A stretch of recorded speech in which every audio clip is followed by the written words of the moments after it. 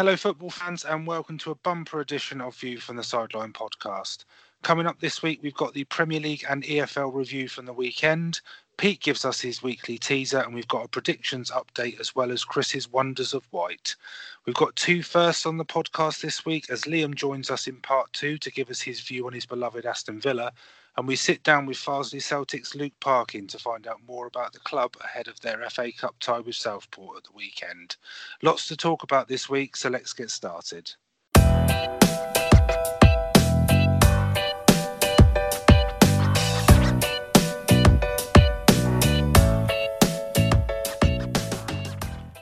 Hello everyone and welcome to episode 7 of View from the Sideline podcast. It's Rich here and as always Chris is with us. How you doing, Chris?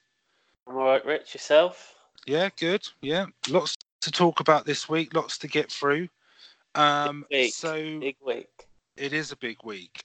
We'll just firstly we'll give the results of the shirt that we were giving away with set piece shirts, I think.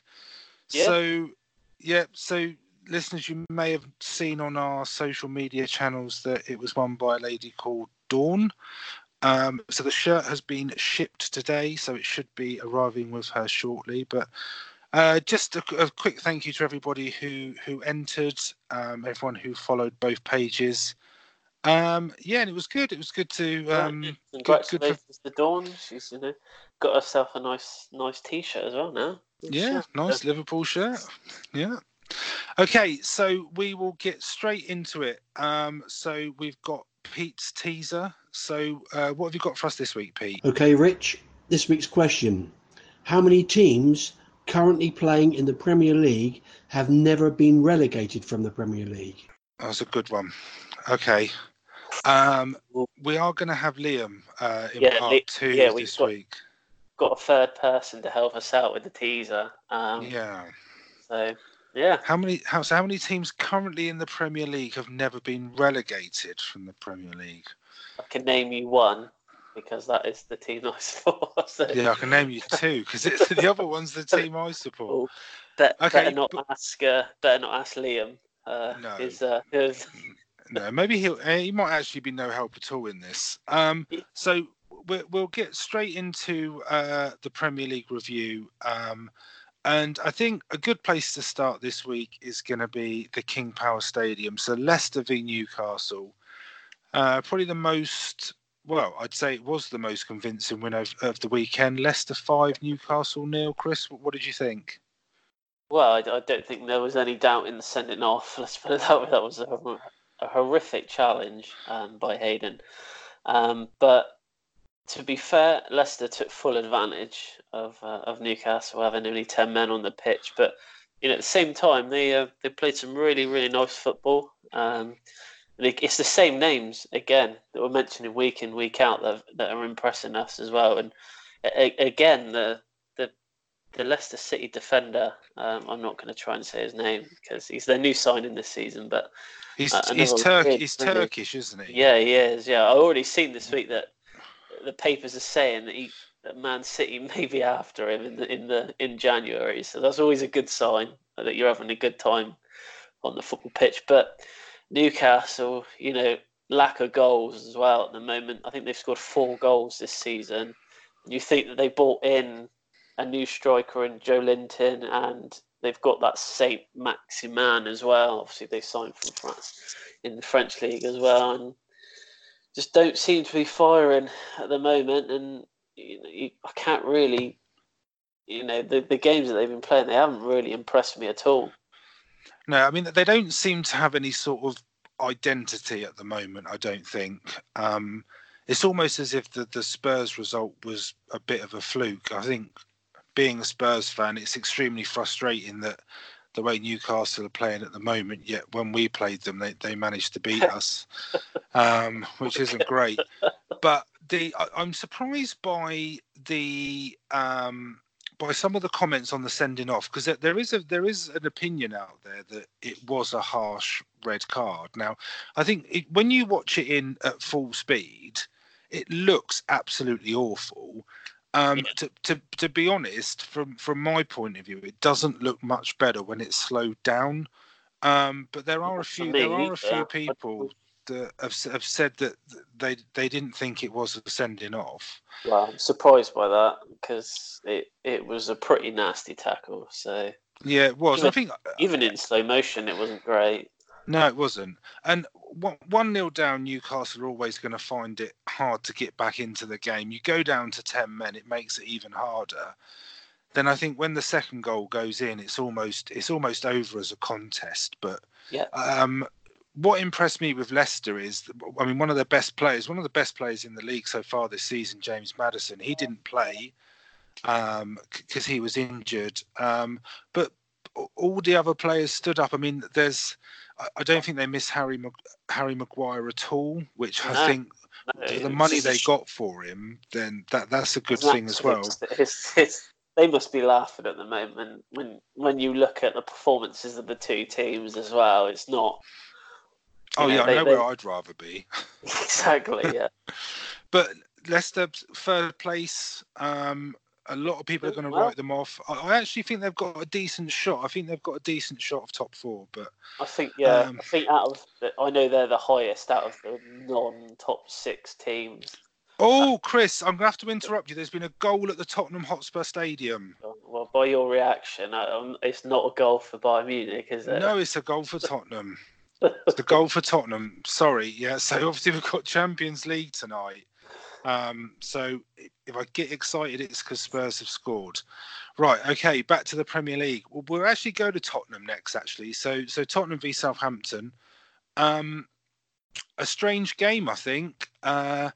It almost feels a bit like a defining game for Spurs, where I do feel that if they had lost, I think Pochettino could have literally been on his last legs. Well, I think Aurier wasn't going to help your cause much. I think, although the second yellow, I think that was soft. The second yellow, it was personally soft. But the thing is, I think, he's already on a yellow, so he just needs to not go near anyone. I think we say that a lot week in, week out. When players get sent off for 2 yellows, we're always saying that they just need to be a bit more careful. But I do think that there was an element of softness about it. But I think it's one of those challenges that if the player's already on a yellow card, and especially at that point of the game, I think in the past that refs may be a bit more lenient about that. And maybe they wouldn't have given him the second yellow, but they did. Well, they did. We have to talk about Lloris as well. It was a great assist. I mean, what do you mean? It was a great assist. That's the second goal Danny Ings has scored, isn't he? From sort of goalkeeper errors. He got the one against Liverpool, didn't he? So, but luckily, it hasn't cost you. Him getting sent off and Lloris giving the goal away hasn't cost you at all. Fair play with 10 men like Arsenal did against Villa a week or so ago. I thought you actually were better with 10 men on the pitch. I thought you looked like you had more fight in you. Kane had a good game. Kane did play well.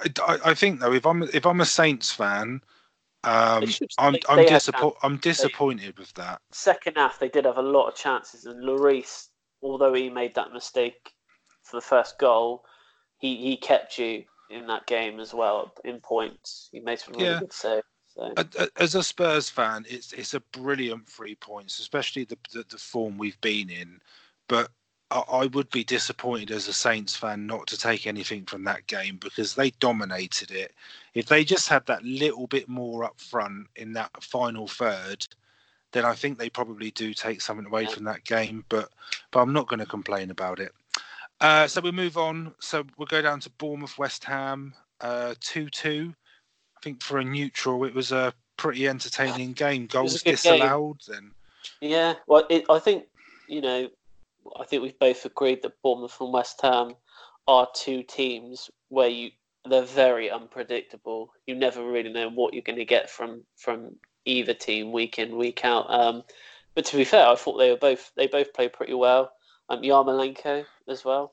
playing It's well. a great goal. I thought that was a good goal overall. The sort of the control and the layoff from Haller, and then the turn and the finish. I thought it was a great goal. I like Yarmolenko. I think he's a good player.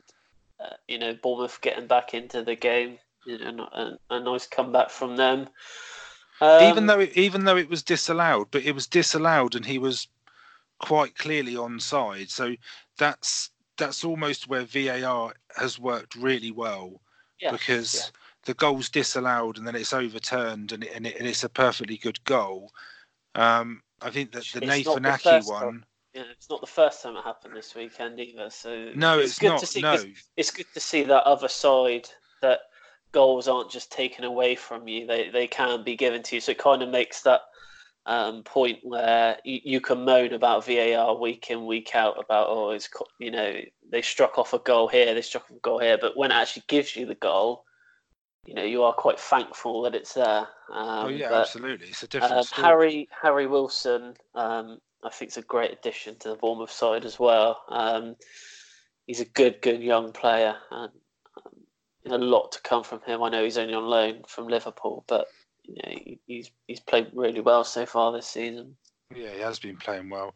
I think that the difference for me here is because West Ham are obviously they're fourth place at the moment, and they are having a brilliant start to the season. They haven't lost since the opening day against Man City, but I'd have a little bit more faith in Leicester maintaining it than West Ham, but I'll be happily proved wrong. I think West Ham are a good side. They're a good side to watch. They've got good players. So, a good game overall.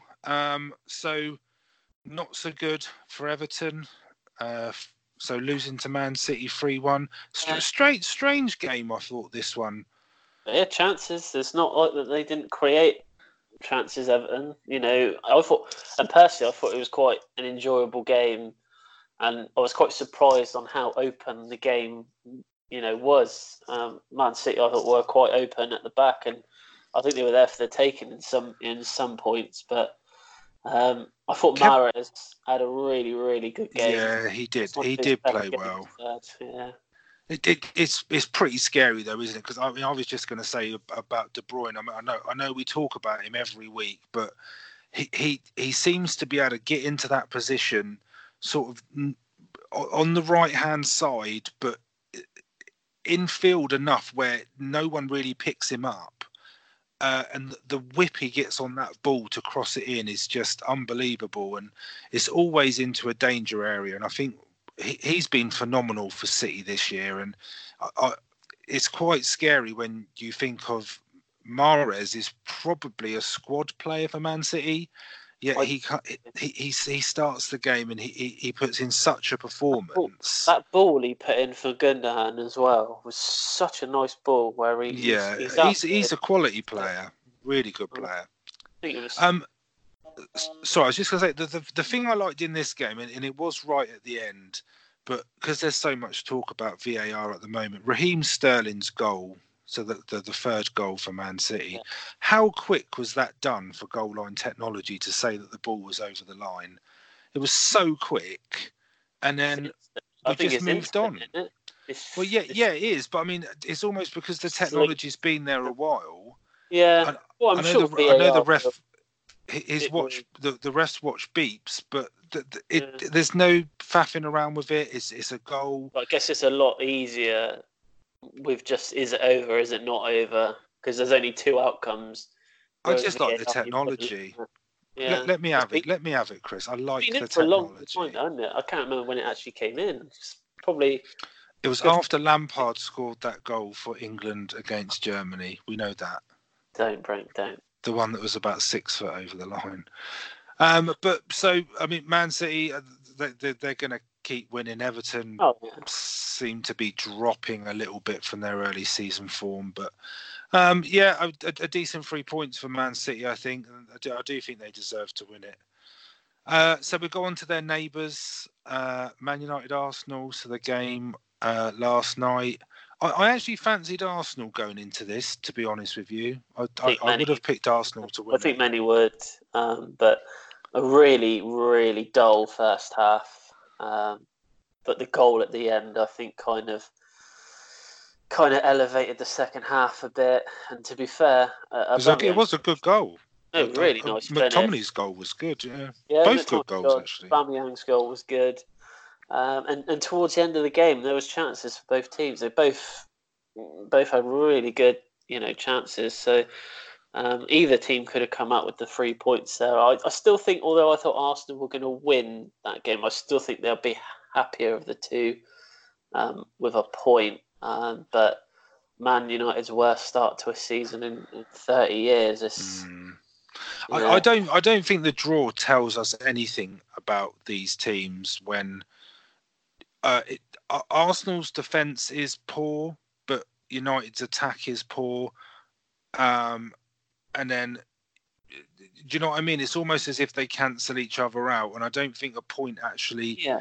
It doesn't help United in the slump they're in. And I think it's almost as if Arsenal were going to be sort of treated as serious sort of top four contenders, the way United are playing, I think it's the sort of game that they would be expected to win. But you think like they obviously the game was shown on Sky, and in the studio they had Roy Keane and Jamie Carragher, and to think back when they were playing against each other, the teams that they had around them, the team like the Man United Arsenal team now is nowhere near,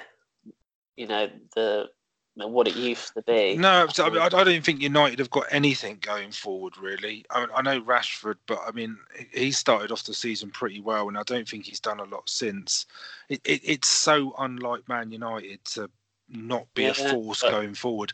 And if you think back, sort of, obviously towards the end of when Ferguson was there, because I think since he's left, it's almost gone. You used to hate your team going to United. Because you knew from the first whistle to the last whistle, they would not give up no matter what the score was. And they were so dangerous. Now I think it's completely reversed, where it just feels you like kind of you want to go there. Yeah, it's kind of like Fergie knew he knew that the team, because the team he won the league with in his last season wasn't a great side. It wasn't a great side. They had Van Persie, who scored a lot of goals for them. And it's kind of like he knew that was kind of the end of his era at Man United, but also maybe the end of Man United, dominating the Premier League. So, yeah. Well, the pressure's on Solskjaer. I think it just depends how their season continues to progress. But I don't know. A draw is probably a fair result, but it didn't. The game didn't live up to the expectations, I don't think. But a game that possibly did, I think the result was probably a little bit surprising. Sheffield United, Liverpool.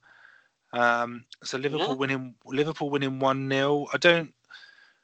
I didn't think that their front three clicked as they normally do, but I think there's got to be some praise to Sheffield United, because I think they handled them quite well. They put up a really good fight, didn't they? And it really was only a keeper error that's kind of, ended up costing them the game. So, do you know he's on loan from Man United? Yeah, yes. I didn't know that until Chris Wilder's comment about him wanting to play for Man United. So it was a strange one, because I did think, well, why would he want to play for Man United? But yeah, it's not a good way to lose when you're in the game and you lose 1-0 and it's down to a keeper error, and it's just a lack of concentration. It's what champions do, isn't it? They grind out a result like Liverpool have done here, and it's the first time they've won ugly this season, I would say. And you need to win ugly at times. Yeah, it's those 3 points that are going to win you. You amount a few of those over the season. You're laughing, really, but fair play Sheffield United. I think that out of the teams that come out, they're the ones that I'm favouring at the moment, even though I didn't in my early season prediction. But, no, and you say that before the Villa fan comes on the podcast. Yeah, well, he won't do it. Well, no, I might tell him. the next up for Liverpool, 3 massive games really. So they've got Leicester, Man United, and then Spurs. I think if they come through that period, I know there's Champions League games in between. If they come through those 3 league games with 9 points, I think we have to take them a lot more seriously. So we move on to your boys next, Chris. Chelsea, Brighton. Chelsea running out 2-0 winners. Quite an even game until sort of Brighton gifted you the first goal. Yeah, this is what happens when you play out from the back. I've said time and time again, when you play out from the back, you're going to cause yourself issues, especially against someone like Chelsea, who they are on the forefront as well. I would have been heavily annoyed had we not come out of that with 3 points. The amount of chances we actually had in the first half, it would have been criminal if we didn't get the 3 points. But I mean, Brighton had a decent chance at 1-0 with Dan Burton's header. Yeah. I would have been annoyed. He just headed it too vertically. Well, I haven't said this season, I don't think, but he actually played for Yeovil. Did he? Oh, that's the first one. Yeah, he scored when Yeovil went to the playoff final against Brentford. He scored the second goal. Did he? Obviously, Yeovil went up to Championship. Yeah, he was playing in that game. He must have used all his goals up. His career goals. He should have scored, though. He should have scored. Yeah, he should have scored. It's good to see Hudson-Odoi back playing, though. I think that's a big plus for Chelsea. Yeah, I think they've missed him. I think he'll play tomorrow night in Champions League as well. I like him. He's a good player. Clean sheet, 3 points at home.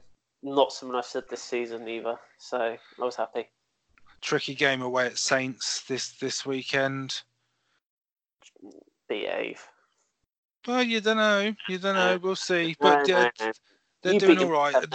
They're proving me wrong. I thought Chelsea would struggle, but anyway, talking of struggles, Palace, Norwich. That's a bit harsh. Almost. Well, I mean, come on. I mean, Norwich are struggling. They've lost 4 of the last 5, and the one game they didn't lose was against City. It's crazy, isn't it? You think the performance that we saw them play against City, and everyone was thinking, "My God, this team can actually play." And then the last 2 weeks, they've been awful. They've been nowhere near. But our man scoring from the penalty, Milivojevic. Yeah, it's almost back to the Palace of old, where they get a penalty, it's 1-0, it's quite nervy, and then they get another one in the last minute to sort of completely lift any pressure. Until I watched the highlights, I didn't actually realise that they scored a second goal. I didn't realise it was 2-0 until I was watching. Yeah, and Josh Townsend got one late on, but a definite penalty on that. I don't think there's any getting away from that. What surprises me about Palace in general, really, I think football fans in general, because you never really hear the positive side being spoken about, is they're in the top 10. Palace, when a lot of people pick them to struggle. They've got the same points total as Spurs and Chelsea, so to me that's a really good start for Palace. They didn't really bring anyone in, did they, when you think about it? And they brought a couple of players in, but no one of a name. And I think them keeping Zaha is probably because his performances have been pretty good this season. So yeah, he has been playing well. I think it'd be a different story if he left. But Norwich, they're only 1 point above relegation, which I think is also going a bit unnoticed. I think they're still living off the Man City win, but they have got 7 or 8 first teamers out, which is going to affect any team in the league. I think they did against Man City. They now 5 or 6. So. They seem to be turning up. I think I think they've scored against Liverpool, Man City, Chelsea. They've played against all the big teams that they've played, but then they failed to score against Palace, Burnley, West Ham. So I still think they'll be all right. They just need to start putting some points on the board, really. Speaking of points, we're getting good at this segue into each game. So Wolves, Watford, battle of the bottom 2. Before the game, neither with a win. Someone, well, I suppose they could have drawn, but for me, Watford are in huge trouble. I don't think that they were any good this week at all. I think they really miss Troy Deeney. I think it's surprising how much they miss him. It's just so obvious when they go forward. They just don't.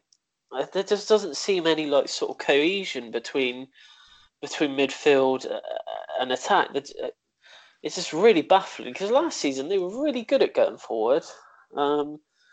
But fair play to Wolves. I think they capitalised on a rather weak Watford performance. And I think now that Wolves have got that win, I think that their season has probably just started. I thought they were almost back to their best. Their first goal, for me, was what they were all about last season. It was a great passing move, players getting into positions, getting into space. When you're in the sort of the final third, it's a decent last ball and a good finish. Lots of movement. Yeah, it did click. It clicked very well. And I think the win eases a lot of pressure on Wolves, but it piles it onto Watford. And their next game is massive. So home to Sheffield United. But Watford are going to get into a position where every game's a big game if they don't start winning. And then when you've sacked a manager and brought a previous manager back in, and you're still, your fortunes haven't changed. I mean, apart from the second half against Arsenal, I think they've been pretty poor. Then are they really going to sack him after bringing him back? They can't. No, they can't. They can't. Exactly, but something has to give, otherwise they're going to go down. I think they might have pulled the trigger a bit too soon on manager switching. I think he could have had at least a couple more games just to do something. I'm not so sure about bringing an ex-manager back. I don't really see. I always think to myself, well, you kind of sacked him in the first place, so. But there must have been a reason why they wanted to get rid of him. Yeah. I understand that, but it just seems very, very odd that at a time of when they probably need stability more than anything, they went ahead and sacked him, and then. Last week obviously didn't help them losing 8-0. I mean, well, they've got Spurs in a couple of weeks, so they'll probably get 3 points. They'll be all right. Yeah. Okay, so that that wraps it up for that part of the Premier League review. Obviously, we've got Liam coming on in the second part of today's podcast as our first guest. So we're going to save the Villa-Burnley game until Liam joins us, because we want to get his view on his club, what he thinks they're capable of this season, how he thinks they've been doing so far. So we'll go into the EFL review to finish off part one, Chris. So I'll start with the Championship. Where West Brom are now top of the table on 19 points after their second consecutive win. They won 2-0 away at QPR. They remain the only unbeaten side in the Championship. It's probably just worth pointing out, though, that they are playing tonight. So they're actually 1-0 down away to Leeds. So the unbeaten record could be going tonight. Yeah, I have jinxed it, yeah. So as it stood at the end of the weekend, they were a point ahead of Swansea in second and Nottingham Forest in third. Leeds dropped to fourth after defeat away at Charlton, who now move up to sixth. And Preston occupy the other playoff place in fifth after sharing 6 goals with Bristol City in a 3-3 draw. At the bottom, Stoke are still without a win and remain on 2 points after losing 3-2 at home to Forest. That game was on Friday night. Sack him. Oh, yeah, they've got to do something, haven't they? Yeah, the ex-Yeovil player, ex-Yeovil assistant manager, sack him. Oh, that's not very nice, is it, Chris? Stop chanting during my Championship review. Where was I? Yeah, so Stoke lost 3-2 at home to Forest. Huddersfield, they did double their points tally to 2 after getting a point in a 1-1 draw at home to Millwall. Terrible, really, Stoke and Huddersfield, the position they're in. And Barnsley, they lost their third game in a row. They went down 3-1 at home to Brentford to remain in the final relegation place. So that's the Championship. So we just move on to League One. So Ipswich, they remain 2 points clear at the top. They got a 4-1 home win against Tranmere. Wickham and Fleetwood are keeping pace, though. They both won at the weekend against Rochdale and Shrewsbury, respectively. Coventry are in fourth after getting a point in a 1-1 draw against Doncaster, and wins for Sunderland and Blackpool mean they make up the playoff places in 5th and 6th. At the bottom, Bolton are still on -9 points after falling to defeat away at Portsmouth. Wimbledon, they lost their third game in a row to remain on 3 points. They lost 3-2 away at Peterborough. And Southend are only a point better off on 4 points. They lost 1-0 at home to Accrington and remain in the final relegation place. So if you want to take League Two, Chris, and then I did forget to mention, I apologise, we've got Adam's match report from Yeovil, I believe. Yeah. Yep, okay. Yep. So League Two, a big surprise at the top as Exeter lost 3-1 at home to Grimsby. They do, however, remain top. Crewe could not capitalise and remain in second after a 1-1 draw with Cheltenham. Cheltenham are actually in third. Forest Green are in fourth. They comfortably beat Salford 4-0 away from home. Not really what's going on with Salford. I know they just come up, but I think a lot more was expected of them. So anyway, Swindon moved down to fifth after they lost to Newport. Newport actually moved up to sixth after that win. And Grimsby are up to seventh after their impressive away win at top Exeter. At the bottom, it remains the same. Despite a draw with Cambridge, Stevenage remain rooted to the bottom. So now, like Rich just said, Adam's got the match report for Yeovil. Take it away, Adam. Thank you again both for allowing me to do the Yeovil report. And wow, what a report to do for you guys. Full of instance, lots of talking points. I try to keep it concise much as I possibly can. Obviously, the big top of the table clashed. First off, first v joint second. Bromley unbeaten. Yeovil at that time 6 in a row wins. So a lot better situation than they were last time we spoke. So it's a really good game. Obviously, the final result was 3-1 to Yeovil, so we stopped Bromley's undefeated start of the season and made it 7 wins in a row for Yeovil, which is excellent. Just one more match is the best run we had. 8 wins in a row under Gary Johnson, the year we got promoted. So, fingers crossed, may happen. But back to the game, started off first few minutes. Their defender just misplaced the back pass. Our striker went for it. Their defender came back. Then it's all of a clash. Their defender, our striker, their keeper just hit into each other. Their keeper and our striker knocked out completely. The players put both players in a recovery position, which wasn't nice to see at all. And it took about 20 minutes for that to get all sorted out. Their keeper got stretchered off. Our player eventually got up and gingerly walked off, but you can tell he wasn't all there.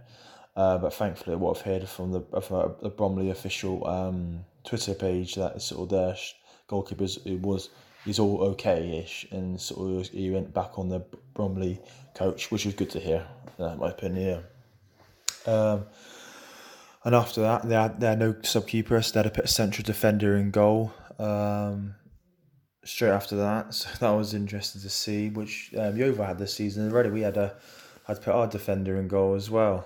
So it does happen in the lower leagues. So then the game carried on. A bit slow, but as you can tell, the teams were probably a bit affected by what happens. Then they scored a bit of a sloppy goal, but no, it's sort of a fair finish from them, make it 1-0. And we just couldn't get going. Just trying to sort of put pressure on, obviously shooting at a goal that they had a defender in goal, but eventually in the big stoppage time of the first half, we equalised, and then so that was a big plus. And then the start of the second half, much better. I think really controlled the second half. I mean, really sort of controlled it completely. Whatever he said at half time really got into the team, and we just sort of did it. We just did enough. Own goal for the second goal, a bit sort of calamity from where we were sort of stand. You can see it bounce a few and then win in, but a bit of a luck our side. And this third goal, brilliant for the smallest man on the pitch to leap up to score header from one side of the box to go into the top corner of the other side. It's fantastic to see. And then obviously we could have scored a few more, but I think it was a fair result. I mean, so you look at it, yeah, Bromley had a sub keeper and goal, like a sub defender in goal, but I feel sort of it was a well deserved win, and obviously sort of massive win really for the standings. Now a point behind Bromley, etc. But there's another talking point in this game is got to about the final few minutes, but the 88th minute, 87th minute, and the ball boys, the Yeovil, didn't push the ball back fast enough for the refs liking or the players liking, and then obviously wasn't too happy about it. The player, I can see the Bromley player smiled, and then he got the ball back. It was a yard, 2 yards sort of out of the way. He just took ages. He took a little bit of time to push back. Then it happened again. The same ball boy again came to him, and he took a little bit. But I'm talking about seconds here. It wasn't anything. And then the ref went berserk. The ref demanded all. The two Yeovil players went to speak to the ball boy, and then the referee obviously was intervening, and then eventually had his best idea to we've seen on the press or Facebook or Twitter, you see that the refs send them off. But at the game, it was the players that told the ball boys to go off because the ref was losing the plot. So all the ball boys got sent off or dismissed, whatever you want to call it. So yeah, I've never seen that before. And then the next minute, the next sort of throw in, the referee ran off the pitch, got the ball, gave it to the Bromley player because there's no ball boys left. Couldn't believe it. Obviously, everyone was laughing. And the Bromley players were actually quite smiling, really. They weren't overfussed by it. And really, over the period of the game, the first half especially, Bromley players were taking probably 10, 20 seconds, taking free kicks or throws themselves. So it's a bit of hit, this, there, everywhere, really. Sort of like was a bit of tit for tat. Right, yeah, so yeah, but Endell, 3-1, fantastic win, much obviously improved since the last time. Really going for this now. I think the big crowd as well. I like sort of just around 4,000, which is obviously a big crowd, great atmosphere. A lot of people get to be on the team, really sort of cracking. I think sort of this anyway is up. Can we make it 8 wins in a row against Hartlepool? Who knows, really? I feel sort of the only way we get beaten at the moment is I can't really see us getting beaten. I think we're such a strong side now. It's really connected. All the strikers score all over the pitch, and it's really good to see. So fingers crossed, another win Saturday, and then sort of keep on from there. Really, yeah, really good. Yeah, thank you again. Yeah, so like Adam just said, there's another really good win for Yeovil. 3-1 against Bromley, who are top. Such an eventful game, though, with all the ball boys. Well, yeah, I've never seen it before. Issues.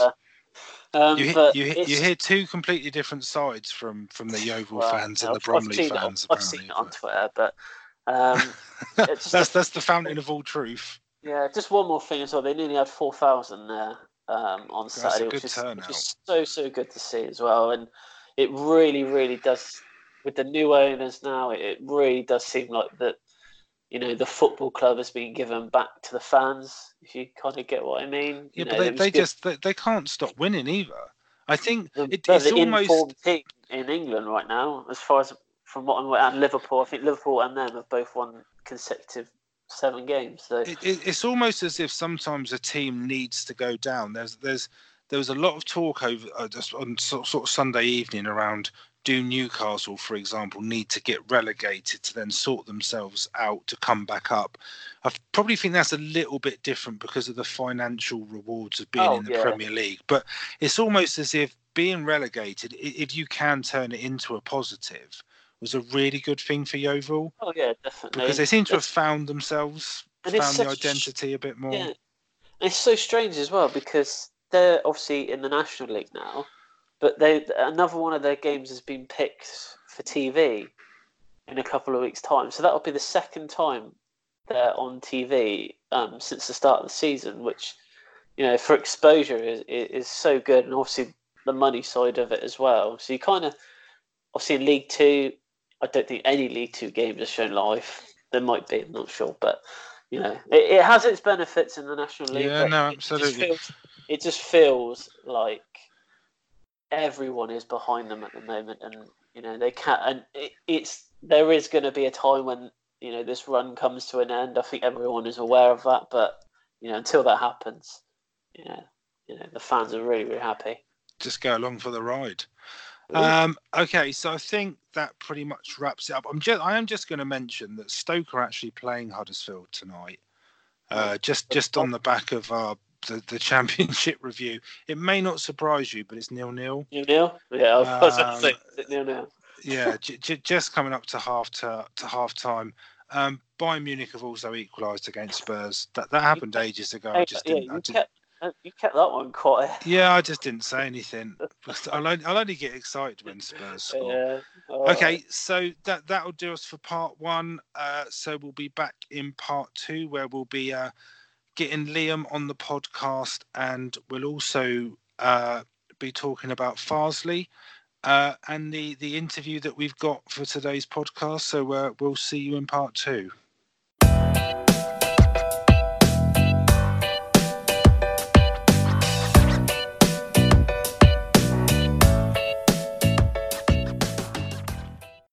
Hello and welcome back to part 2 of View from Sideline podcast.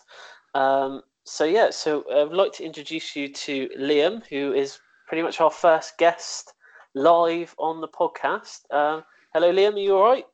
Hi, guys. Yeah, not too bad. How are you? Yes, not too bad, Liam. Rich. Welcome, Liam. Welcome to the podcast. Thank you, mate. Thank you. This is history in the making right here. So, Rich, is there any update on the Tottenham score? No. It's they're still playing football. That's the only update I have. Okay, so we're going to go into also something new to the podcast. So Rich had an interview with Farsley Celtic, didn't you, Rich? Yeah, I did. Yeah, so this is all to do with our FA Cup feature. Where if regular listeners to the podcast will know that we originally featured Runcorn Town, who lost to Farsley Celtic in the second qualifying round of the FA Cup. So, as per the feature, we're now following Farsley, and we were lucky enough to get the chance to interview one of the players. So today I got the opportunity to sit down and talk to Luke Parkin, one of the club strikers, and it was a really good chat. It was good to get a bit more of an insight into the club, the expectations for the coming season, how he's feeling about the match on Saturday against Southport. So we got the chance to sit down and discuss those sort of things. So here's what happened. Hello, everyone, and welcome to a View from the Sideline podcast special. As listeners will know, as part of our new FA Cup feature, we're highlighting Farsley Celtic ahead of their match against Southport at the weekend. And I'm delighted to say that joining us today is Farsley striker Luke Parkin. Hi, Luke. Thanks for joining us today. Hi, Rich. All right? Yeah, good, thanks. So what we want to do today is just have a chat to you. So we want to get to know a bit more about the club, as well as focusing on the FA Cup and the weekend's game. So for the listeners that don't know, the club are currently playing in the National League North. That's after gaining promotion as champions from the Premier Division last season. So just to get a bit of an idea, Luke, going into this season after promotion, what's the expectations at the club? Was it to get back-to-back promotions or more establishing yourselves in the division? Yeah, no, I think we set very high standards for ourselves. The manager, he always wants us to do really well, and the group of players we've got are winners, really. We've got a really good group of lads, and we're trying to push as high as we can, really. Obviously, 4th in the table at the minute. Doing really well. We've won four league games on the spin, so it's good. And obviously, we're aiming to obviously go up. I mean, to get in the playoffs would be a really good achievement. But if we got promotion, it'd be unbelievable, really. Yeah. So I mean, as you say, so sitting 4th in the league at the moment on 22 points, yeah. Only 6 behind leaders York City. So a really decent position after 12 games. Yeah, definitely. Do you think the expectations have changed since before the season, or are they the same? Or no, I think the same. I think like I said, the group of players we've got is really good. Like we're very close. I think we just take it. It's a cliche, but we take it one game at a time and just go in and see how we're doing. I mean, we had a couple of poor results. I think it was at home. I think to Kings Lynn and away at Altrincham. And since that, like I said, we've won four in a row. We're on a really good roll at the minute, and we've played some of the top teams, the full-time teams in the league already as well. So I just think we're just, like I said, just taking it game by game and just see how we go. Yeah. So if we can just go back to Saturday's game. So yeah. I mean, as you say, going into the match, the team's on a 4-match winning streak. If you include the FA Cup win against Runcorn, so 3 league wins. 5 minutes to go in the game, you find yourself 1-0 down. What's going through your mind there? Then is it that you can get back into it? It's not over, or yeah, definitely. I think we've got that never say die attitude as a team. But lots of times last year where we'd concede or we'd go behind early, and then we'd always find a way to come back. And I know it's a lot harder in the Conference North to do that. But like I said, on Saturday we managed to get one, and then they got a man sent off, and we were just piling the pressure on and managed to score with the last kick of the game. And like I said, we never give up. And we've had that since I've been at the club, and it's a really good trait to have. So yeah. I think it's. I guess when the opposition go down to 10 men, I know there's only sort of a few minutes left. You mentioned that it's almost the last kick of the game where you get the winner, but I guess you're fancying yourselves to get that winner, even though there's only a couple of minutes left when they have a man sent off. Yeah, definitely. I mean, we've got such a good squad. A lot of people chip in with goals all the time, so it's not as if we're relying on 1 or 2 people to score. You know, we've like I said, we've got goals from everywhere, and Will managed to come up and score the winner on Saturday, and it were really good. Managed to get the 3 points and obviously keep the winning run going. Yeah, I mean, just from our perspective, obviously, because we're following the team at the moment, it was a bit sort of dramatic. I think I saw that I did see the score when it was 1-0, and then sort of checking every now and again towards the end of the game. And when I saw it as 2-1, I thought it must have been a bit of a cracking ending to the game. Yeah, it was. To be fair, I'd come off, and I were on the bench at the time when it happened. But it were good. It was scenes, as they say. It was really good. Great 3 points. I mean, Curzon made it hard for us. It was a very scrappy game, but to come away with 3 points, I know that they've been struggling a little bit, so I think they'll be disappointed to obviously concede last minute. But for us, I mean, it's brilliant, and it gives us confidence going into Saturday's game as well. Yeah, there's no better way to win, is there, than a last minute.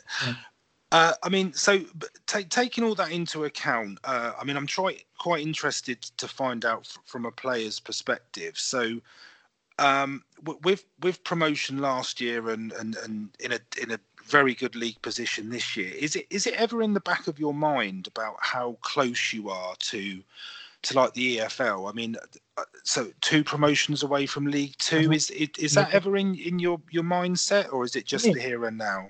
Yeah, I mean, yeah and no. You've got. I mean, you do think about like what ifs and things like that. I mean, if you'd say like last season we'd have gone up and then we'd be 4th now, people would have probably been looking at you thinking no chance. But I know that me personally, and obviously the boys and the staff, like I said to you before, we aim high, and I mean, I don't see why we can't go and get promoted to the conference, and then again, then you won off football league. So you just never know. But like I said, aiming high is something that we always speak about. We were used to winning last year, and obviously last few games we've done the same. So we've kind of got that feeling around the club, which is good.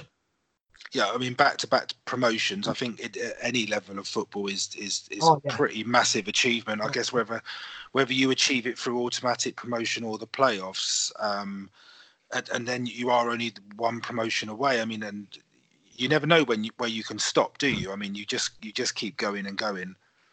No, definitely. But I mean, like football can change. You just never know. I mean, we're doing, like I said, we're doing really well at the minute. But I mean, we've got some tough games coming up. So we just got to take, like I said, we've got to take it a game at a time. Don't get too ahead of ourselves. But obviously, we want to try and do the best we can. Yeah.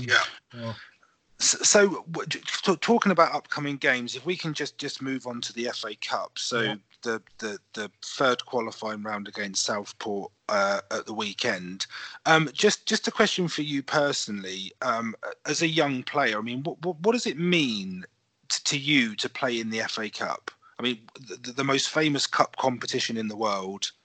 Yeah, it's good. I mean, we haven't really had a cup run the last 2 years. And then the year before we're at Brighouse, and we didn't have one in that either. So I've not really gone far in the competition in my career. So to obviously to win on Saturday, it'd be good, because I think the group of players that we've got, like I say, we deserve to have like a good tie, and it is good. I mean, it gives obviously lower clubs places to go where, you know, it might be once in a lifetime, or places that have got big crowds and a big gate on. It's good money for the club. So Saturday's a big game.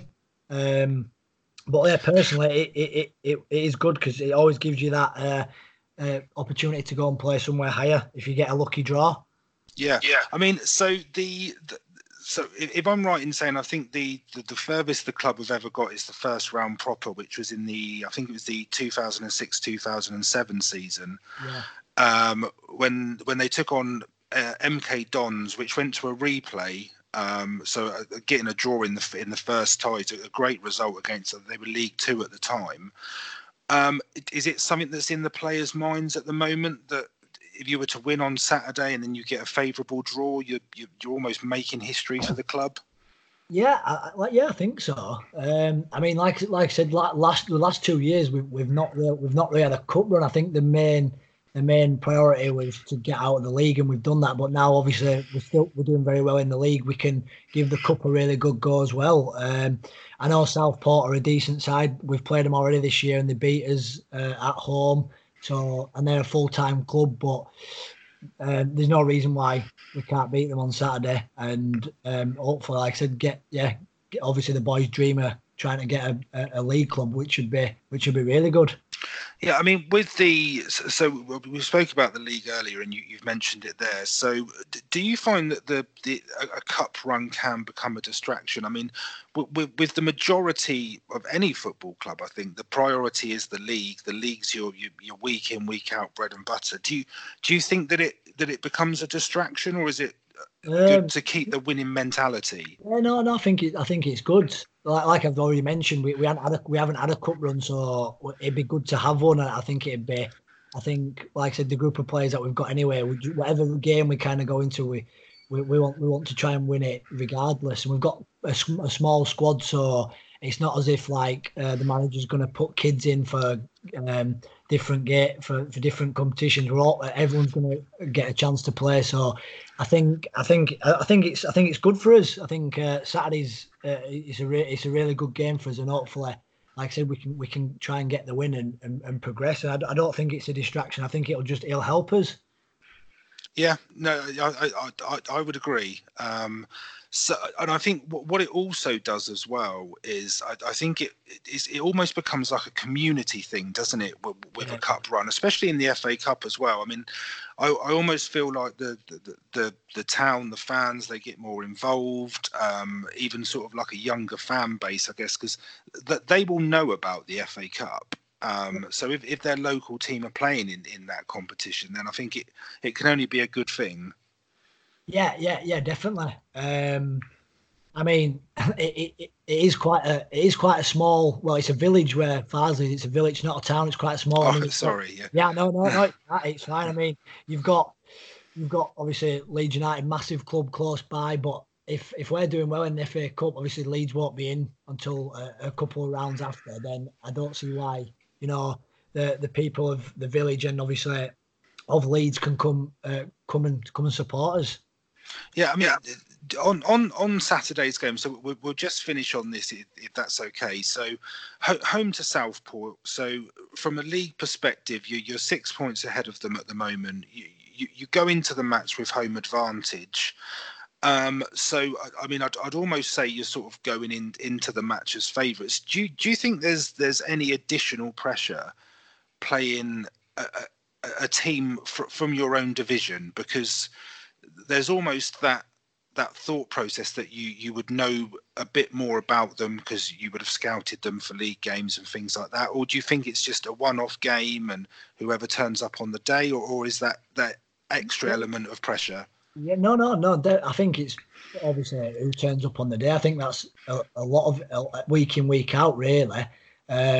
I think obviously when we beat Runcorn, there were a few leagues below, and it didn't really suit us playing against them. I think it more suits us playing a team that we know that are in a similar league to us.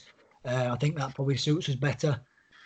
So I wouldn't say there's any pressure on us. I just think it's like probably just. Obviously, it's a cup game, but it's a team that are in our league, so probably just treat it as any other game. But obviously, the boys will be up for it. So yeah.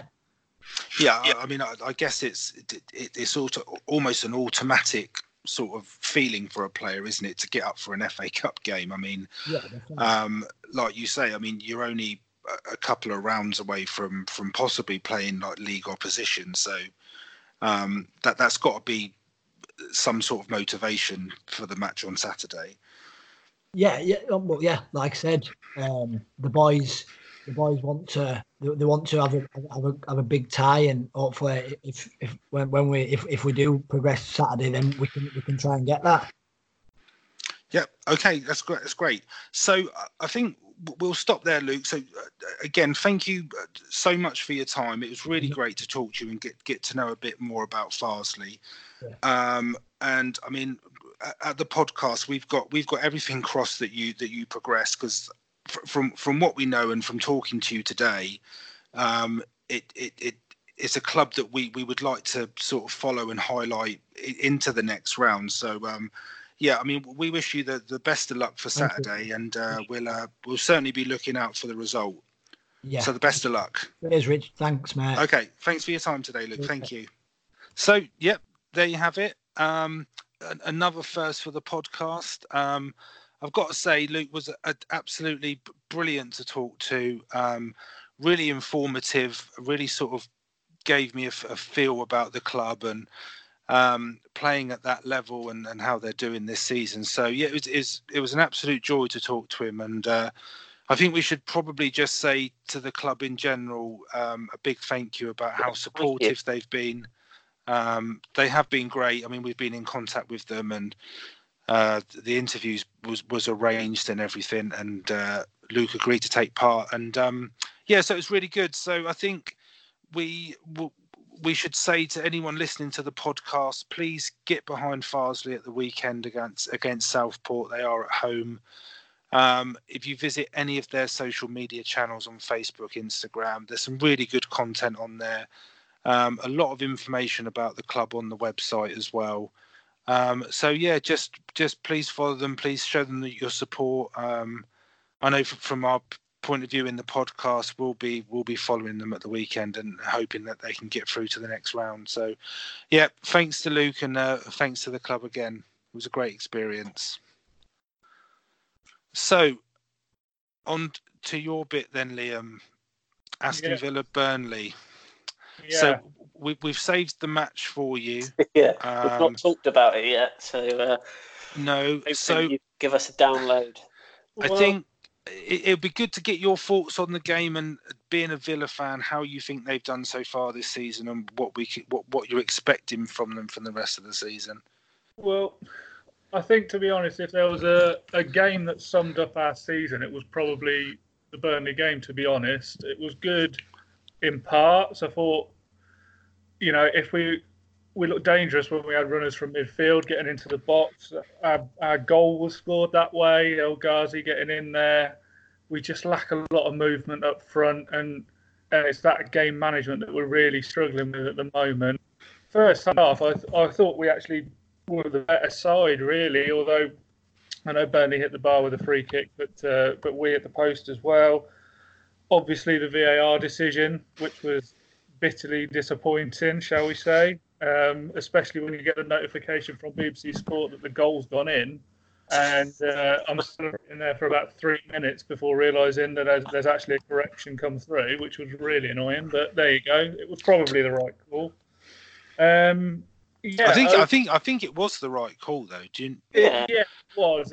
Looking at the replay, he was offside. It was just, it's the way it was handled, and obviously VAR's gone against us now a couple of times with the Crystal Palace game, so the atmosphere in the stadium dropped a little bit after that until we scored. I think the issue with offside decisions with VAR now is everybody is miles offside because of what happened to Spurs against Leicester with Son. Yeah. But because if you're offside and you're level, if there's any part of you that is actually offside, you're miles off, aren't you, really? Yeah. And he was a yard or two offside. You could tell from the replay. It was just one of those annoying things, really. But one thing I will say for us in this game and throughout the season, when we went down, the year we went down 3 years ago, we were never in games. We were always 2 or 3-0 down at half time. Never looked like getting back into it. We haven't lost a game by more than 1 goal this year, apart from the Spurs game, first game of the season, which we were in till 5 or 10 minutes from the end. And I think it's a credit to Dean Smith. He's got no experience as a Premier League manager. Half of the players he's brought in have no Premier League experience either. But they're actually showing commitment for the club, and it's a bit worrying every time someone attacks us and the defence is looking a little bit all over the place like it was against Burnley. I mean, both the goals they scored were quite soft from our point of view, I think. Both headers, weren't they? Both headers, it's frustrating when you've got Mings at the back and Engels is 6'5" as well. But I think you got to credit Sean Dyche with that, really. He made the change at half time to go to 4-3-3 rather than 4-4-2. And he brought Rodriguez on, who was a handful, and so was Barnes, actually, all game going forward. And it made the difference for him. The other big thing that really affected the game was Targett coming off injured, I think. He looked pretty good going forward. He was quite solid at the back. And his injury really put us under pressure a little bit by bringing Neil Taylor on, he's been beaten for the first goal in the air, and to be fair to him, he's not the tallest lad. That's not his fault. And then for their second goal, him and Grealish have both fallen asleep a bit on the left hand side for Villa and let an easy cross get in. So a little bit frustrating overall, especially when you've just taken the lead with 10 minutes to go to concede so quickly. But there are positive signs for the rest of the season.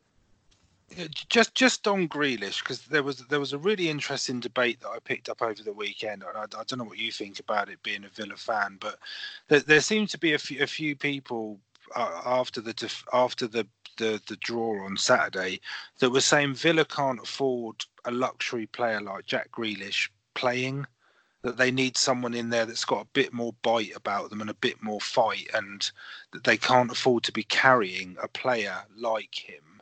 Personally, I don't see that from him. I think he gives Villa a lot. But I just wondered what you thought of that, because it seemed to be a regular thing from a few people. Yeah, I understand the point. We can't afford to have a luxury player, but I don't actually think he is.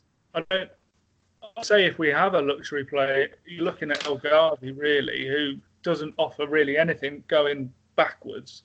He's not I mean, you saw how he went down so easily for their first goal, their equaliser. I mean, he's been brushed in the face and fallen over and got taken off. But I don't think Grealish is that type of player. He actually works very hard. He's bulked up a lot over the summer as well. From seeing him last year, where the criticism of him was he went down far too easily. This year, I mean, teams target him, I think, more than any of our other players, at least. I think there is a stat that he. I think there is a stat that he was the most fouled player in the Championship last year, and I think he's the most fouled player in the Premier League so far this year as well. He may well be, but I think that's probably a sign that he's not a luxury player as such. He doesn't hide. He's very much a box-to-box midfielder these days. He tends to pick the ball up quite deep for us and tries to launch an attack rather than being in and around the box and just waiting to try and play that killer ball. He's not a Mesut Ozil type player, put it that way, or I guess you could say like Eriksen is for Spurs. They sort of sit and wait for that opportunity to come and provide that pass. I think Grealish is more a pick it up and run at people type player. I think it's important that we have someone like that because we're lacking a bit of movement up front at the moment. I don't want to criticise Wesley too much because he's new to the team, he's new to the league, but we need someone with a bit of creativity to try and get the best out of him. We saw it against Arsenal when Grealish picked the ball up and ran at defenders. It gives Wesley that little bit of momentum to get into the box. He's on the front foot. And I think he's going to be important to us, Grealish, again this year. He shouldn't have really stayed with us, to be honest, throughout the Championship. He's playing at a better level than I think we were. I think he could probably. I don't know whether top six is too much at the moment. I'm looking at Spurs and Arsenal and United and teams like that, and I think he'd be a fringe player. If Eriksen left Spurs, it might be a little bit different, but he is too good. We're getting James Maddison. Yeah, yeah. It's a done deal. It's already done. We do need that, and I don't think Grealish is quite there yet. He's on the way. I think he would have been there if he'd have left 2 years ago. But he's a fan of the club, isn't he? You can't fault his loyalty. He's given us 2 more years really than he needed to. I think he needs time in the Premier League. I think that if he had gone to Spurs last summer, which at points seemed like it was going to happen, I think you might find that if he'd already had that year in the Premier League with Spurs, then he may have been that year ahead of where he is at the moment. But I think if Villa stay in the division, or if they were to go down and he was to come back into another Premier League side, I think he will benefit from the year that he's having at the moment. Yeah. I don't agree with the point personally. I think he's probably Villa's most creative player, and I do think he's a driving force for them. I don't feel that he's a luxury player, but it was just something that came out of some of the feedback from the fans over the weekend. But yeah, and I have seen it, but I understand where they're coming from. When you're in a relegation battle, you can't afford to have a passenger. But if you look at Grealish, it's not necessarily his assists or that he shouldn't be judged on goals either, but it's finding that little bit of space, and he does it so he's not quick, so he has to be quite smart with it. And his first touch is so good that every time he's getting the ball, he's finding a yard of space, and you need someone like that to create goals. So I think it's important that we keep him. He's got to start. If I looked at a Villa squad without him in, I'd fear the worst for us, put it that way. Mm. Well, that's a thoroughly comprehensive analysis, Liam. Thank you. Are you still there, Chris? No. Yeah, I'm just listening to Liam. I thought you had nodded off. I think also this season, Liam, what sort of expectations at this point do you see for Villa? Is it going to be a relegation battle for you, or? I think it is. I was hoping at the start of the year we'd be maybe at the top of the bottom half, if that makes sense, somewhere between 12th and 15th, something like that, and we'd be fairly comfortable. Would have sealed survival with 3 or 4 games left at least. But the way that it started at the moment, the positive for us, I think, is that the games that we've lost, the leads that we've thrown away, have been down to individual mistakes. They're not through the whole team not being good enough. They're through someone giving the ball away. They're through a silly foul, like against Bournemouth, we conceded a stupid penalty in the first minute. And it's things like that I think are easier probably to cut out with just concentrating than if the whole team they've lost their confidence or something along those lines. And we're scoring goals, which does give me a bit of hope, albeit most of them are from John McGinn. I was about to say, I know he's had a good start, hasn't he? He had a very good year last year. It's obviously hard to judge in the Championship how they're going to make that step up, but he's taken to it so well. And it's not just a goal scored. Like, I was trying to have a look before I came on to see if there was stats about like the ground that he's covered and things like that in individual games. It's quite hard to find. But his heat map for the weekend was incredible. He was sort of playing at right wing, left back, defensive midfield. And he's great for things like our first goal, just picking the ball up on the edge of our area and just driving forward. And I think he's another one that's going to be fouled a lot this year. He seems to be winning a lot of free kicks. He needed to stay fit and not injured. I think he's your key player. I understand Grealish, but I think it's McGinn for me who's impressed me the most. And obviously, I knew about him when he was in the Championship, but I think he's adapted well to the Premier League. He has. The spine of our team with him in it, and with Grealish in it. Mings didn't have a good game at the weekend. I thought Ashley Barnes actually out-muscled him, outplayed him. But he's had a good start to the year. So the spine of the team is there, whereas in seasons before, we struggled at the bottom for about 4 or 5 years, really, before we eventually got relegated. And it was because our spine just didn't really have anyone in centre midfield, no leadership at centre-back, really. We've got that now. I think it's just adding.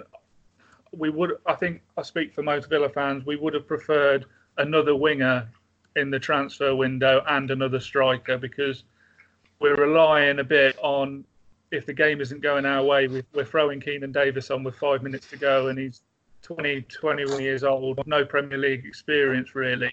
It's not fair on him. So I think we do need a bit more depth outside the first team, but there's positive signs there. I think it will be a relegation battle. I do think we've got enough to stay up. I think it'll be a better challenge than we gave last time we were in the Premier League. But I think when you have players like McGinn, and Nakamba actually played quite well for us the last 2 games that he's played. He looks like a decent talent as well from Bruges. When you have those kind of players, if it does click, like I'm hoping it will do, and there are signs of it, we should be okay, but it will be a struggle this year. Norwich is a big game for us this weekend. That is a big game. Because I at the start of the season, I didn't put Villa near the bottom 3, to be fair, but I had Sheffield United in there. See, I think a lot of people underestimated Sheffield United. I think you'll stay out. I think you've got enough talent in that squad to keep you up, and I think, you haven't got the worst team, so no. In order to go down, you've got to have a pretty bad squad. I think to stay up, there's got to be 3 teams worse than you. And I know it's easy to play the game on paper, but looking at some of the squads and some of the form that teams are on at the minute, and some of the troubles off field, looking at sort of Newcastle, it's not the fans' fault what's going on. But you look at the troubles that teams like that are having, and you would fancy your chances against them, especially, we look at Newcastle this weekend against Leicester, and they just sort of capitulated. And that's the kind of attitude that I think we had when we got relegated that we don't have now. We don't give in. We don't concede 1 goal and then think, well, that's game over. We've not got that attitude about us anymore, which I think is important to staying up. And going back to Sheffield United, the way that they play is so hard to play against, and I think they've got to be like, you've got to appreciate what they're doing at the moment with the centre backs that are basically playing in centre midfield. It's so hard to sort of combat against that. Unfortunately, we didn't have a style that we could bring up to the Premier League. I don't think. I think we got on a run at the end of the season without necessarily having a certain style like Norwich had their fluent passing play. Sheffield United played with their formation. We didn't have that to bring up. So we've had to try and change our style a little bit. But I'm still hopeful. We can stay up. Well, when Chris and I did our predictions at the beginning of the season, neither of us had Villa as going down. So you can pretty much take that as in they will not get relegated. I'll take 17th at the moment. I'm hoping I know we spent a lot of money. I'm hoping we can get a couple of bodies in January, and it would give us a little bit of depth. I think that's what we're lacking at the moment. The subs that we're making just aren't good enough. Okay, that is the most comprehensive analysis of a game we've ever had, Liam. And so next week we are going to be under so much pressure. Thanks, guys. I made a lot of notes. To be fair, we're going to be under so much pressure, but you're going to stay with us for the rest of the podcast, if that's okay with you. That's fine by me. So, firstly, I mean, thanks for coming on. I mean, that's a brilliant analysis. It's good to get that sort of view from a fan of a different club. I mean, Chris and I will talk about Chelsea and Spurs with a bit of passion and a bit more knowledge than maybe the other sides. But that's a really, really good insight. So we'll go on to predictions. So we'll give an update from the weekend. So Chris, 6 out of 6. I don't think that's ever happened before. So a total of 25 points. I don't think we've ever got all 6 outcomes the crazy thing right. is, it's not even my highest score this season either. But no, it's not.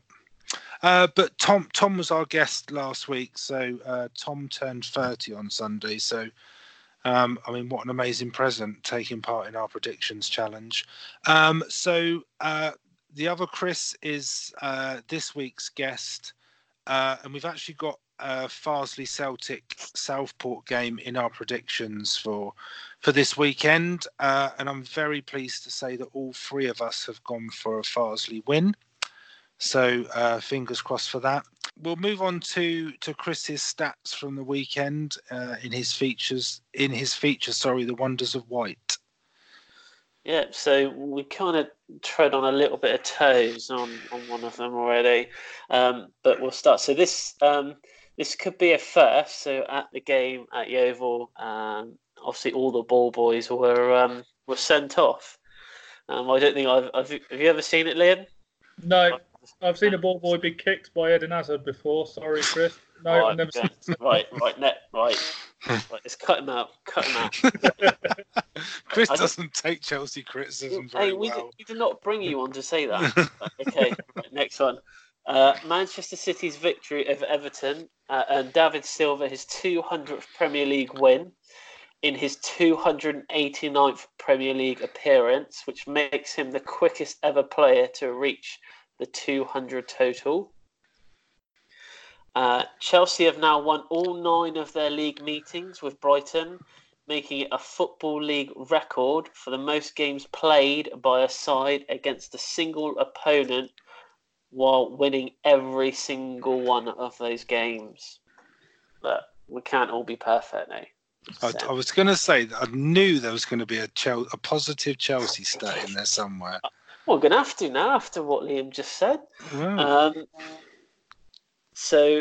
And the last one is Real Madrid have kept 3 consecutive clean sheets in La Liga for the first time under Zinedine Zidane in both his reigns, if you kind of get what I mean. So yeah. That's probably the most surprising one, to be honest. Yeah, that's the one I was quite shocked at that when I saw that. Okay. When I had my stat machine out, it was. I love the stat machine. So we're gonna finish off today's episode with some quizzes. So I just wanted to do, while I've got both of you on this week, I just wanted to do a quick quiz between you both, just to see. Here we go. It's going to show me out. Who has the greatest level of knowledge when it comes to football? So how this is going to work is, so I'm going to ask a question, and then I'm not going to tell you how many possible answers there are, but let's just say there's 100. So you will take it in turns to give me an answer, and the first person who cannot answer or gives me an incorrect answer will lose.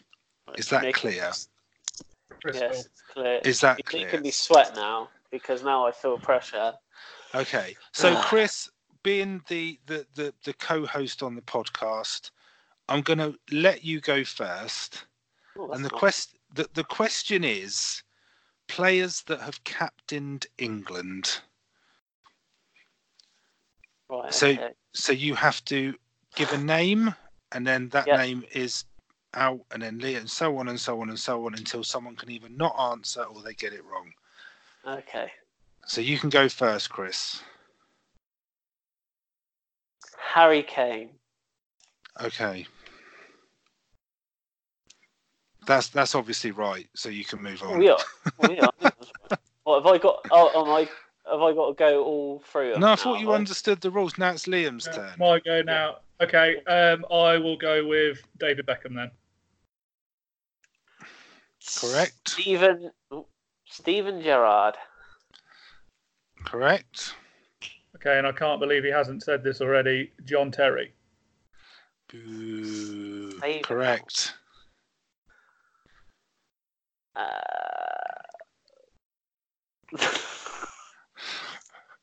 didn't think it would last this short a time. I don't know. Rio Ferdinand. Ferdinand. Yeah. Oh, Correct. you couldn't have captained many, surely. It's not about how many, it's about whether they've done it. Only because I haven't got the stat of how many. So. Okay, I'll go for an easier one. Bobby Moore. Yeah, I think we know that one's right. You can have that one. Oh, I don't know if this guy actually captained them or not. Frank Lampard. Oh, he's taken my guess. Oh, this would be embarrassing. No, yeah, Lampard's on there.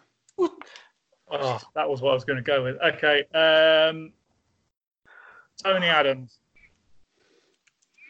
Yep. Chris? Wayne Rooney.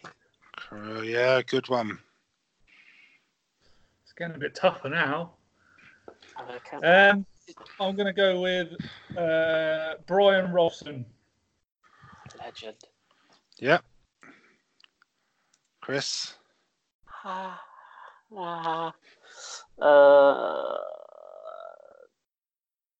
no. Jordan Henderson. Favourite player? Yep, he's on the list. It's getting difficult. It can be sweat. I will go with Ray Wilkins. Yep.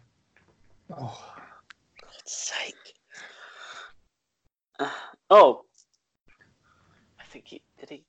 Gary Cahill. Crikey, Chris. Is that right? Yeah, he's on the list, but that is so random. How did you get that? Oh, God. Okay. I've got one more as well. You might need more than that. Owen. Yeah. Correct. Oh, Liam. Said Adams. Keown. Martin Keown. Yeah. Correct. Oh, what? I thought that was that one. Honestly, I'm just thinking of defenders now. That's all I can think of. Just handing out the captaincy to anyone. All right, I'll go with the other Arsenal centre back, Sol Campbell. Git. Yeah, he's on there. I've actually exhausted all avenues. I'm going to go quickly with. I don't think he did. Lineker. Yep, he's on the list. Oh God, I thought that was going to be it. I'm struggling now. I will go with Bobby Charlton. Yep. Oh, that was a pure guess.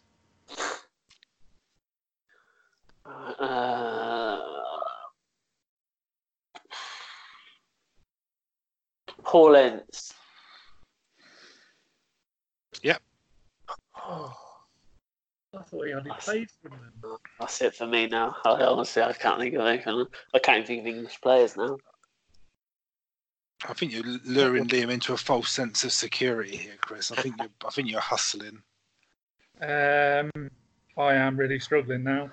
I am going to have to guess quickly and say Paul Scholes. Paul Scholes. Yeah, that doesn't sound promising. He's not on the list. Oh, Can Well I done, take my Chris. next one? My next Yeah. one was Gary Neville. Is Gary Neville on there? Gary Neville. Yeah. Nope.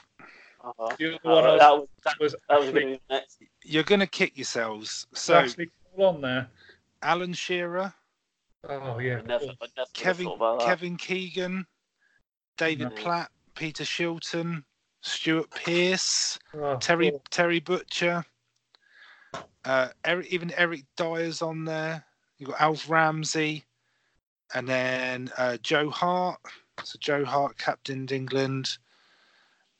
David Seaman, Sterling, Delph, Smalling, Milner, Jagielka, Scott Parker, Gareth Barry, Beardsley, Clements.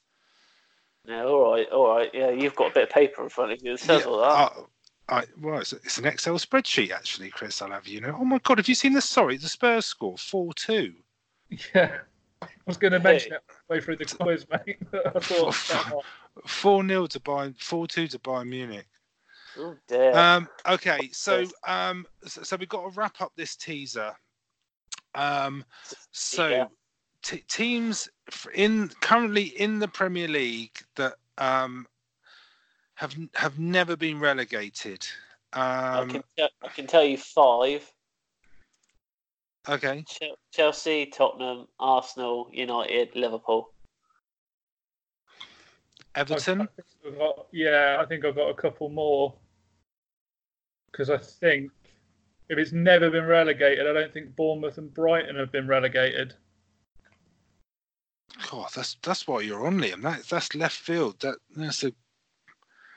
Because they've only been in it. Well, Bournemouth's been in a bit longer, but I was thinking of teams that haven't been in the Premier League long enough to go back down again.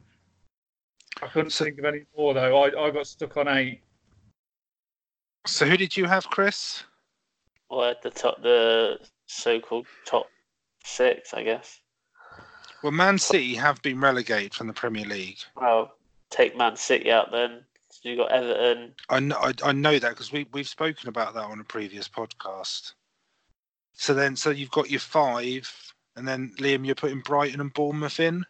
So I had the list of teams I had was Arsenal, Spurs, Chelsea, Man United, Liverpool, Everton, Bournemouth, and Brighton. So I had 8. 8. Right. I'm happy to go with 8. Yeah, I can't think of anything else. What about Palace? Have Palace ever been relegated? Yeah, they must have done. Okay, yeah, let's go with 8. Chris, you're gonna do the honours. Okay, so Arsenal. Yeah. Chelsea. Yeah. Manchester United, Liverpool, Everton, Tottenham, Bournemouth, Brighton. 8. Arsenal. Let me just go through this. Arsenal, Bournemouth, Brighton, Chelsea, Everton, Man United, Liverpool, Tottenham. Before that, Huddersfield were on the list until they got relegated last season. So yeah, so that's 8. So that's 1, 2, 3, 4. Yeah, 8 is the correct answer. Liam, you saved us there because I never would have said Bournemouth or Brighton. No, nor would I. It's an easy one as well, but so we're now we're 5-2 up. Yeah. We will not be defeated. We will not be defeated. Yeah, 5-2 up. Okay, so I think that pretty much wraps it up for today's podcast. So just want to say thanks, Liam, for coming on. Cheers, mate. It's great to have you on. Thank you for having me, guys. Cheers. That's just it. You're more than welcome. And yeah, so I guess we just sign off with looking forward to the FA Cup tie on Saturday. So Farsley Celtic against Southport. Come on, Farsley. Thanks again to the club for letting us do the interview, and I think we'll sign off now, and we'll speak to you all next week. See you next week.